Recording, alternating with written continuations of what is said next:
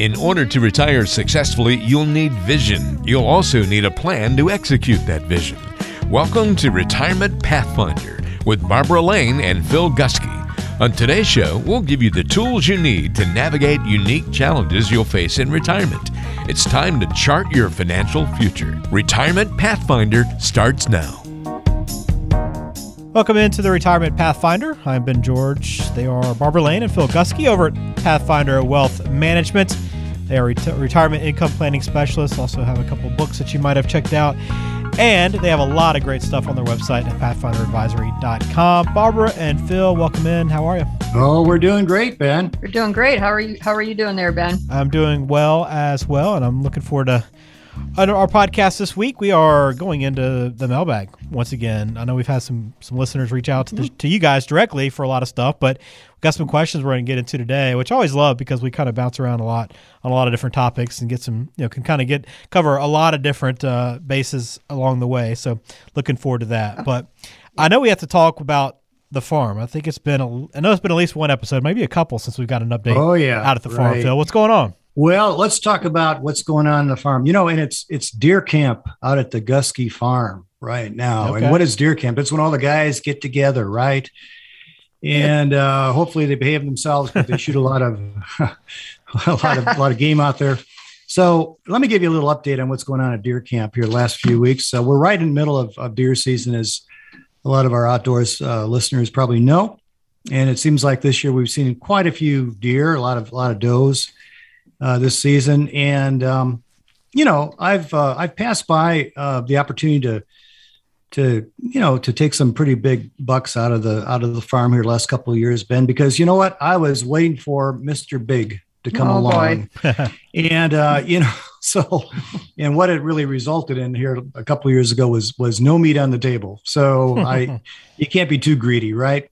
Well, the last few seasons, I spotted a really nice 10-point buck. I mean, this guy was broad-shouldered. He was an old dude, and he'd make a fine trophy up on my fireplace wall if my wife would allow it. I'd have to talk to her about it first. But anyhow, I could never get close enough, Ben, to this buck to nail him. And so a couple of weeks ago, we were in the middle of the rut season, which is the very best time to go out hunting because they're chasing each other at that point. And, I was ready to get out there and look for that buck. And by golly, we had an opportunity to babysit grandchildren. Wow. Hey, we don't pass up that opportunity. Oh, right. That's a precious time, so found out that evening that we were going to babysit our grandkids. So I called my nephew, who I hadn't talked to for quite a while, and he wanted to get a chance to get out there and do some bow hunting, and called him up and I said, hey, would you like to come out and, sit in my spot tonight? And he said, oh man, fantastic, Phil. I wish I could. I wanted to for quite a while. And I said, okay. So, I get a call about 5:00. He's out there. He gives me a call. And Ben, guess what he tells me? What? He nailed Mr. Big. Oh, wow. He got him. He got the big one. Goodness. Yes, he sent me a picture of it, and I said, "That's my deer." Oh my goodness! Yeah, I was happy for him, of course, but I would have loved to have those antlers in my game room. Funny. Oh man! Oh, what a disappointment in one way, but I was happy for he and his wife, and I mean, they just they were in hog heaven. I bet you they were tickled pink. Oh, they were. He was the hero. Yep. So much for basically the farm story today and what's going on with deer camp. Will you get a little bit of the meat though, at least? Oh yeah. Okay. They promised us some of the better quarters, for the thing. So that's okay. I'm happy for him. I really am. It's. Well, that's the way it goes. Well, if that was your nephew, he probably was tickled pink. That's probably the biggest one he's ever caught. Well, I think he felt kind of bad. When he found out that was the one. It's on your property, and you've been looking at him. I scoped that dude out for the last 3 years. I knew he was going to be mine eventually, but oh man, when to be? Yeah. Well, there'll be another opportunity, I'm sure, out there for you, Phil, at some point. Always is. Well, that's great stuff. Always love hearing the updates from the farm, and good luck to you on hopefully you'll get your big one here before too long. I hope Phil. so. Yep. I think so. All right. Well, let's get into our mailbag today. We're going to do that as always. Every few episodes, we try to get in and find out what's on your mind. So if you have any questions, anything you want to learn more about, curious about, or unsure about, please send it in to us, and we'll be happy to feature it on the podcast here. So let's begin with a question that came in from Vicky. She says, I don't think my kids are expecting an inheritance from me because I was a single mom for most of their lives, but I really want to be sure that I'm not a financial burden for them at any point. Should I work until I'm 70 so that I can take the highest possible Social Security benefit? All right. Well, Vicki, that's a very good question. And I can understand you not wanting to be a financial burden on your kids. We just had a podcast on taking Social Security and how it's not just a Social Security question. And I'd encourage you to listen to that podcast. You can find them on our site at pathfinderwealth.com and just click on podcasts on the top right. But there are many considerations when it comes to taking Social Security. Waiting until 70 is one option, but maybe you could retire before age 70 and just wait to collect. What are your other sources of income that you have when you retire? What is your age? Other considerations are your expenses. What do your annual expenses look like? Then what we do is we look at taxes and inflation, growth, your health and life expectancy. And those are just some of the numbers we look at. And then what we're able to do is project when you can retire and how much money you can withdraw from retirement accounts. And also when is the best time to take Social Security. We'll also let you know how long your money will last. So it's a good time to look at this, right now for you, because let's say that you're close to retirement. Wouldn't it be nice to know that you could possibly retire now? Or if not, when? So let's say that you could retire in 5 years if you put X amount of money towards your retirement. Then it'd be nice to know that you didn't have to work until age 70. So as you can see, there's many questions lead to more questions, and then we don't know your age, Vicki. So we're kind of shooting in the dark a little bit here. But why don't you reach out to us at pathfinderchat.com for a 15-minute phone call? pathfinderchat.com. Yeah, I think we need to probably get a little bit more detail from Vicki as far as what her other resources are. Yeah, yeah. And so once we do, makes more sense to maybe come up with some type of a tentative plan. And so it's important for her to contact us. Sure. Yeah, and I was thinking back to a lot of the mailbags we've gotten. We seem to always get a lot of questions about Social Security. So it's just a good reminder that you're not alone when you're curious about it or trying to come up with a plan for it. And it's also a good reminder that you want to have a plan for it and a strategy for Social Security. So thank you for that question, Vicki. All right, here's one from Elizabeth. She says, I have a pension fund from a previous job in a different state that's just sitting there for years. I have the option to take a lump sum and invest that money myself. Should I do that, or should I just leave it there where it is and get a monthly pension when I retire? Yes, I will be very honest with Elizabeth. This question that she asks is a tough question for even the most experienced financial advisors out there. And I'll tell you why, because there's no really one cut and dried answer. Here are the two options that we're looking at.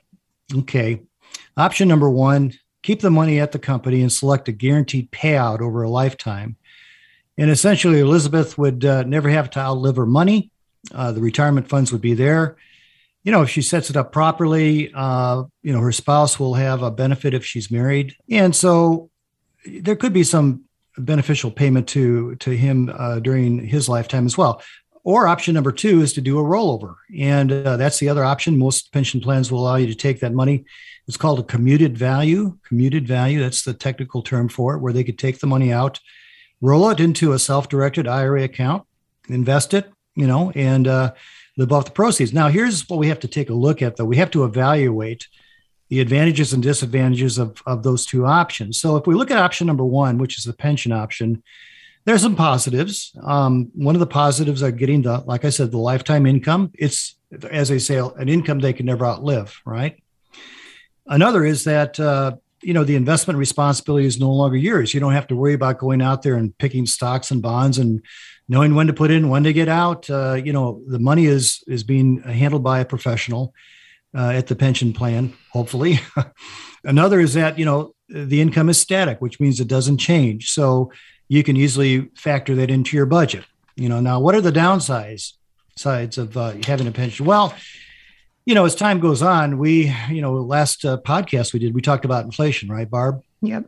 And so if inflation, kicks in, which it will do, you could be stuck with having less and less as the years go by in purchasing power. So if you have $50,000 of income from a pension now, and inflation is 3% in 10 years, that money will only buy about $37,000 worth of goods and services. In 20 years, $27,000. So I guess in that situation, you need to die early, right? So you don't have less and less.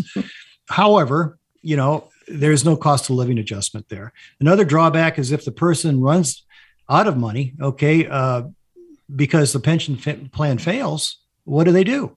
And, does it happen? Yes. They have something called the Pension Guaranteed Fund by the federal government, but it doesn't cover it dollar for dollar. Just talk to a retiree from United Airlines. They'll tell you about that. Right. Or even a local one that's happened here. Yeah, we've had a couple pension plans go broke. Some were basically they were criminalized. They took money out that way.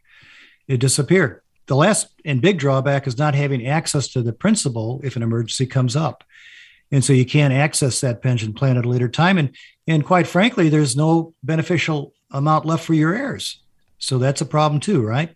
So how about the pros and cons of option number 2, which is the rollover? Well, if you do that, you have a world of investments out there that you can access. You have control over your own funds. You can invest more for growth, or you can look more toward income. You can hire professionals to help make you, guide you along as far as planning for both a safe amount of investments and also an expected amount for the future, and do it in a tax efficient manner. You can also leave an inheritance so it doesn't stop when you do, so to speak. Okay. What is the downside of a rollover? Well, you could be taking too much money out of the fund.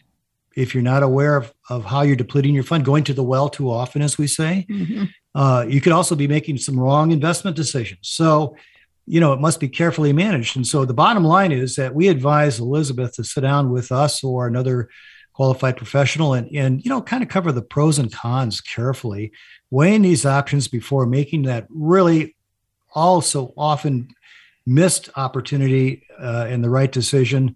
Once you make it, you can't go back on it. Mm-hmm. Yeah. You're right, Phil. You have to crunch the numbers to decide. So Elizabeth, if we have a crystal ball and we knew that you were living a short life expectancy, we'd say take the lump sum. Yep. If you and your spouse, if you have one, are healthy, well, then you could live a long life, and the other, the pension may be a consideration. But, you mentioned too, Phil, that if you choose either a single life or even a joint life for your spouse, something happens to you and goes to your spouse. Well, there aren't anything in any of these pensions that are going to pay out. Let's say something happens to both husband and wife at the same time. Yes. I've seen one pension where there is a payout beyond the husband and wife, because the rest, you've already made your choice. You the joint payout, single payout, something happens to you, it's done. And so you've given up all that money that's been saved for you. So a lot of very important consideration, because not one size fits all. Well, yeah. In fact, there's probably about 6 or 7 different what they call annuitization options, where you can go ahead and choose different combinations. Split life, you can have life plus so many years and so forth. It is a very confusing area. You have to really understand what you're doing there. Right. Yeah, no question. Thank you for that, Elizabeth. We appreciate it. Got a couple more for us here on the podcast. First one comes from Warren. For years, I've had half my money with one broker and then half with someone else. They're both nice guys, and I thought it would be good to get advice from 2 different people. But now it just seems confusing. Am I better off to have it all in one place? Well, or if they're nice guys, come on, nice guys are nice guys. Yeah. But the question I have for you, Oren, is why do you have 2 brokers? You're right in that you're getting advice from 2 people, but they likely would conflict. So what is your investment philosophy and what is your broker's? So you could have overlapping, meaning you think you're diversifying and you're not, because you're both owning the same thing or some of the same thing. Diversification is about having the right amount of asset classes, not a lot of stuff. Are they active advisors? Are they passive? And what is your philosophy as an investor? So if you get advice from one and it conflicts with the other, then who do you listen to? And what is the end goal with your investing? That's the most important question. Why are you investing? What is it for? Is it for the future, for your retirement? What is that end goal of the money? Or do you have 2 brokers because you want to see which one does better? We get people in the office that will share that with us, Phil. Yep. Well, my advice is choose a holistic planner who's a fiduciary. They're supposed to act in your best interest, not the companies that they represent. And I don't know your age, but if you're close to retirement, then there are many other considerations and concerns when preparing. So I'm going to answer in a couple of ways. If you're young, let's say maybe 30s or 40s, are you looking for a financial plan on how to allocate your money, such as, how much money to put aside for college for kids, for life insurance, for guardianship, how much to save for retirement? Those are some of the questions if you're younger. Now, I'm going to assume that you're closer to retirement and you need to decide who to work with. And in that case, there are a totally different set of questions. So when do you plan to retire, and can you retire? Your age and your spouse's age if you're married. How much money have you saved for retirement? Do you have Social Security benefits, a pension? What are your expenses? Estate planning, how to handle your affairs, protection of your estate in the event of nursing home exposure. So if you're within 5 years of retirement, seek out an advisor and choose one that's going to help you in all areas of retirement, including tax planning. So to sum up, I would say choose one advisor, one whose opinion that you respect and believe is going to give you sound advice. It's not just about return. It's about risk and providing income, especially if you're closer to retirement. So I would say reach out to us at pathfinderchat.com for a 15-minute phone call. It would be worth it, especially if you're nearing retirement. Barbara, I think you and I probably know a couple hundred different advisors, at different companies we've been with. They're all really nice guys and gals, aren't they? They really are. I mean, I think there's something that draws nice people to this business, and, they want to serve their clients' interests and so forth and so on. But I'll tell you what, if you're riding on a ship someplace going somewhere, you don't want to have two captains. There you navigating go. That's a good way of putting it. And so, you're going to have conflicts going on there. And so, the more fingers you got in the pie, as far as getting advice from people, the more confusing it becomes, the less likely you're going to make a good choice, right? Yeah. And it's just, I think people have a tendency, especially if you do have more than one advisor, to you compare. You always want to compare returns. Well, how do you do that? There's so much more to that in retirement. Absolutely, there is. In fact, you could be a penny wise and a pound foolish because, maybe you're looking at returns for 1 year. Right. But the income plan is completely messed up. Yeah. Or none at all. Oftentimes, yes. People come into our office and they do not have a plan and they are working with an advisor. So I would say reach out to us and we'd be happy to talk with you, and it would be worth 15 minutes of your time. Yeah, it's always great to sit down and actually go through things in detail. You're going to get your best answer, your most thorough answer that way, but we do appreciate you sending a question in, Orrin. All right, one more for the podcast today is from Mary. She says, we've never lived on a budget our entire lives, and my husband is very resistant to having a budget once we retire.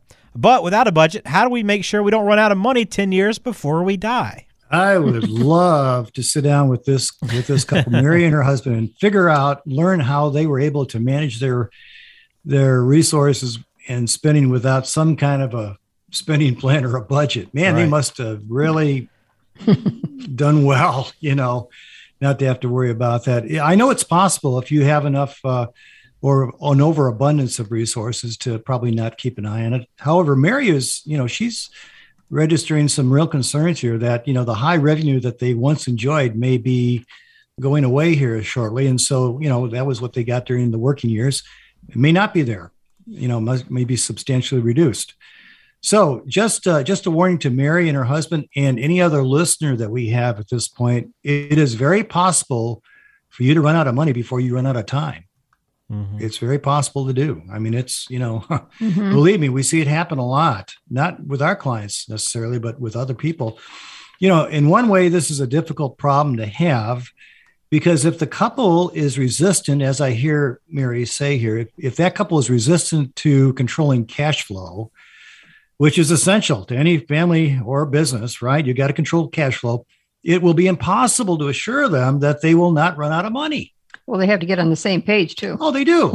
They do. On the other hand, this might be an easy problem to solve if the couple will allow the numbers to speak for themselves. Now, let me tell you what I mean. In other words, we start up our computer, what I call our bozo-puter, right? Put their income in, select a portfolio that will produce an expected return, add to it other factors such as taxes and inflation, and voila. The computer will spit out that number. The computer will tell us how much they can spend on either a perpetual basis or over 30 years or 20 years or 10 years.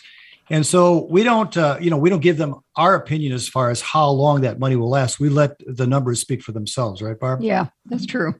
So, I would say Mary's concerned, and oftentimes it seems like the wives are more concerned when they come in here about income and, their success in retirement. But I'd say she's totally on the right track as far as, having some kind of a plan. Yes. And, the worst case scenario is you'll be going to the well more often than you realize, which is a recipe for disaster. But I would say a budget in retirement is more important than a budget during your working years. At least, when you're working, you have the paychecks to make up for the shortfalls. In retirement, unless you continue to work or work part-time, then you don't. So that what we found when we're working with our clients, we have an income plan, but if they're withdrawing above that amount too often, we have to show them how much that alters the success of the plan. We've got to raise the flag at that point, and we've done that in times past. In fact, I had several clients who recently tell us, Phil, I am so happy that you told us last year. Remember when we had the COVID crisis hit, and the portfolio started going down. We are so happy that you told us to restrict that money. Some of them could go ahead and restrict the amount of money they took out, lessen the amount of money, even stop it if they could afford to do that. And they did. They were very, very pleased with the outcome of that particular advice. Yeah. And that's a good point too. When markets are down, talking to your clients about taking less income because you've got the market downturn, but then you've also got, your withdrawals. So, Mary, what I would say is call it something different for your husband. Call it a spending plan. He might like that. Don't call it a budget. No. I love it. Great question, though, and I know that's a very important one to make everybody feel comfortable in retirement. So thank you for that, and appreciate all the questions, as always, that we get. Always some very good ones, some very intelligent listeners, and we appreciate everything we get from you. So if you have anything on your mind, please call Barbara and Phil, especially if you want to get deeper into these questions and get really thorough answers and get something that's tailored to you. You can do so at 815-399-9806. All right, closing it out. I think we have one more episode before the year is out, Barbara and Phil, and we'll try to finish on a high note. Yeah, we will. Yep. So we'll look forward to our listeners at that time and keep the questions and comments coming. We appreciate them. Well, thank you all for listening to the Retirement Pathfinder. Please subscribe to the podcast, and we'll have another episode coming your way in a couple of weeks.